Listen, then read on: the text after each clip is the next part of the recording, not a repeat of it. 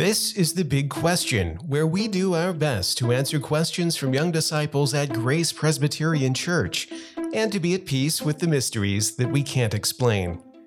I'm Pastor Mark, your host, and in this episode we have questions from Joanna, Caleb F., Julian, Sam VR, and Benton. This episode is a milestone in two different ways. First, it's being released on Easter Sunday, the day we celebrate the resurrection of Jesus. Second, this is episode 100 of The Big Question. That means you've asked, and I've answered, more than 500 questions together. Hopefully you've enjoyed it as much as I have. As always, first we'll tackle a few serious questions, then we'll look at this episode's big question, and we'll wrap things up at the end with a few fun questions.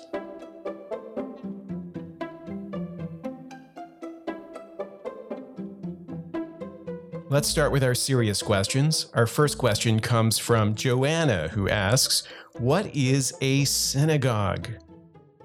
Joanna, in Greek, the word synagoge means a gathering place or a place of assembly, and that's where we get the word synagogue.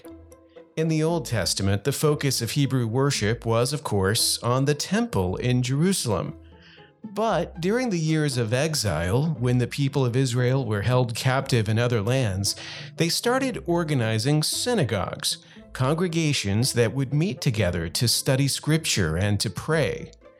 After their return from exile, there were synagogues everywhere that Jewish people lived.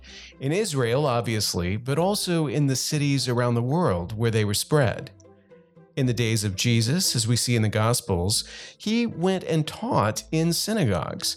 And during Paul's missionary journeys, Paul typically began his work in an area by going to the local synagogue. In fact, the practices of the synagogue, from the preaching and the prayer to the government by elders, gave a basis for organizing the early church. And now Caleb F. asks, "What is your favorite sermon series you've preached?" Caleb, I really can't pick one favorite because every series that I've ever preached has been a favorite of mine while I'm preaching it. Because whatever I'm preaching, I always love studying and teaching that text. But if I had to narrow it down, I could approach it this way. There are two sermon series that I've done and I wish I could do over again. Not because I thought something was wrong the first time around, but because I just got so much out of them that I'd love to encounter those texts for a second time. The first one was a short series that I did on John chapter 6, where Jesus talks about sacrificing himself for the life of the world. And the second one was a longer series preaching through the entire epistle to the Hebrews. Now, both of these were so rich that I'd love to do them over again and see what more there is to discover in these books. Maybe one of these days I'll give it a try. Now it's time for the big question. Our big question this week comes from Julian. Let's give Julian a round of applause.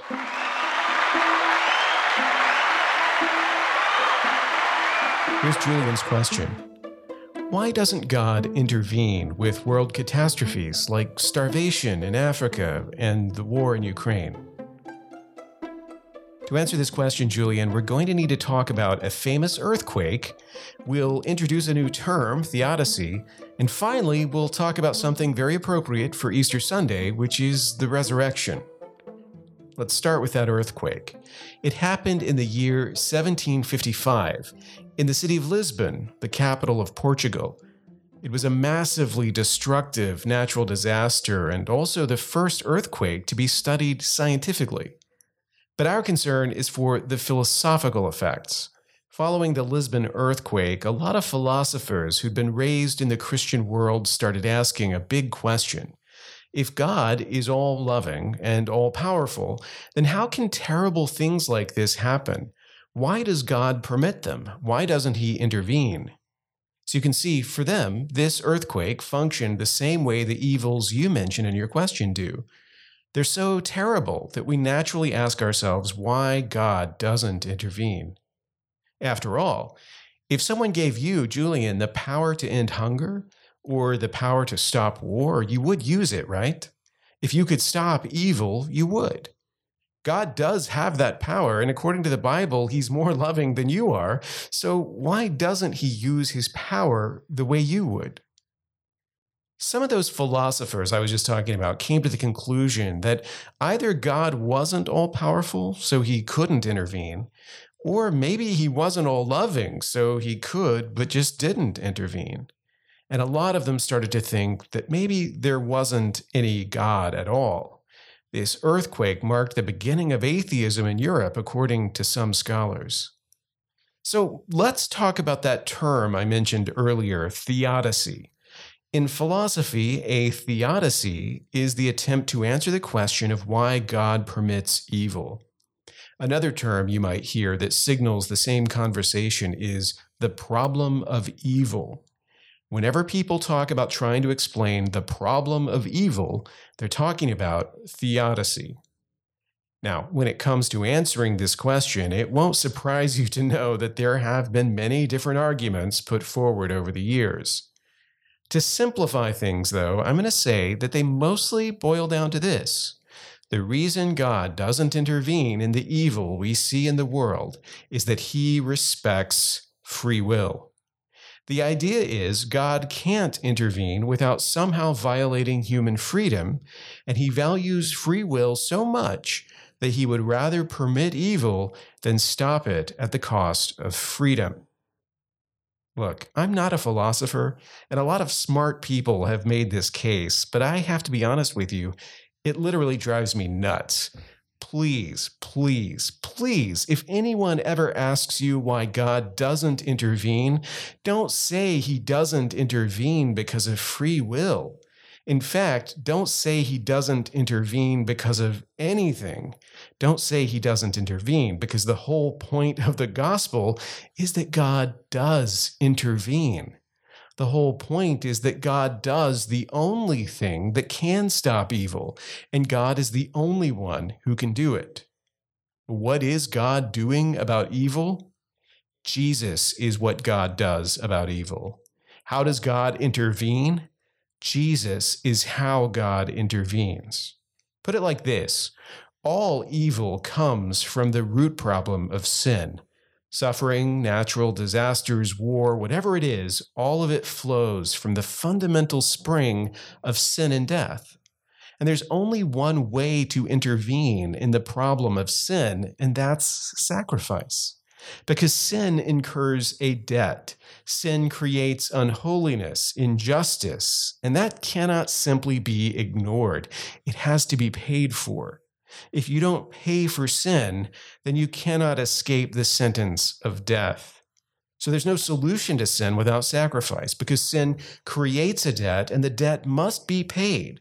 So the only way to intervene is to make the sacrifice that atones for sin and thus defeats evil, destroying death. And that is exactly what Christ does. Which brings us to the resurrection. On the day of Jesus' resurrection, when the tomb is revealed to be empty, that signals that Jesus has triumphed over sin and death. The solution worked. The victory is already won, even though the effects are not yet fully realized. When Jesus returns, all that misery will be answered. All that injustice will be made right. And we long for that day. But never think that because we're still waiting for that fulfillment, that God hasn't done anything or is just a bystander to human suffering. He's done everything to put it right. And think about this. I said earlier that if you had the power, you would use it. But is that really true? I think it's true that any of us, if we could make evil go away without paying too high a price, we would do it. But what if you had to pay the same price Jesus did? You couldn't, obviously, because of your sin. This is just hypothetical. But imagine that you could intervene, so long as you paid what Jesus had to pay and gave up what Jesus had to give up and endured what he had to endure. Would you do it then? Honestly, I don't think so, because most of us don't even do what we have the power to do. The point is, this isn't a difficult question for Christians. The answer is hidden in plain sight. God has intervened in Jesus, and no intervention short of Jesus would ever be enough.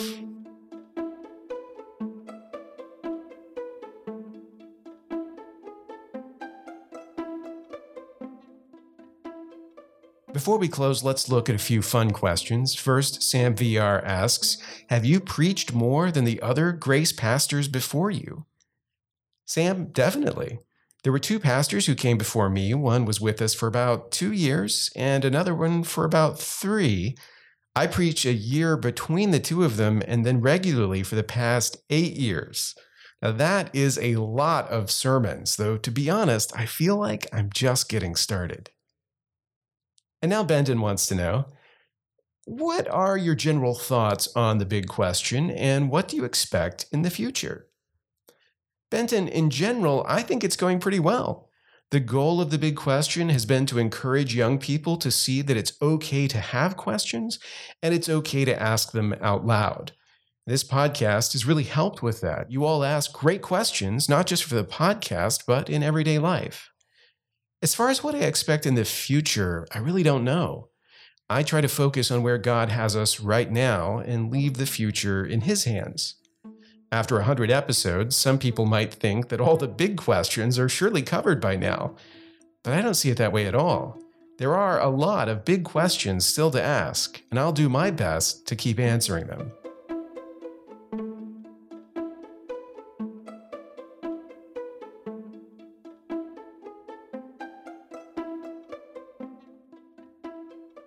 That's all for now. Thanks for listening to The Big Question. Remember, if we're going to find the answers, then we have to ask the questions. Never be afraid to ask, and never be satisfied with easy answers. The truth will stand up to scrutiny. Until next time, keep asking the big questions.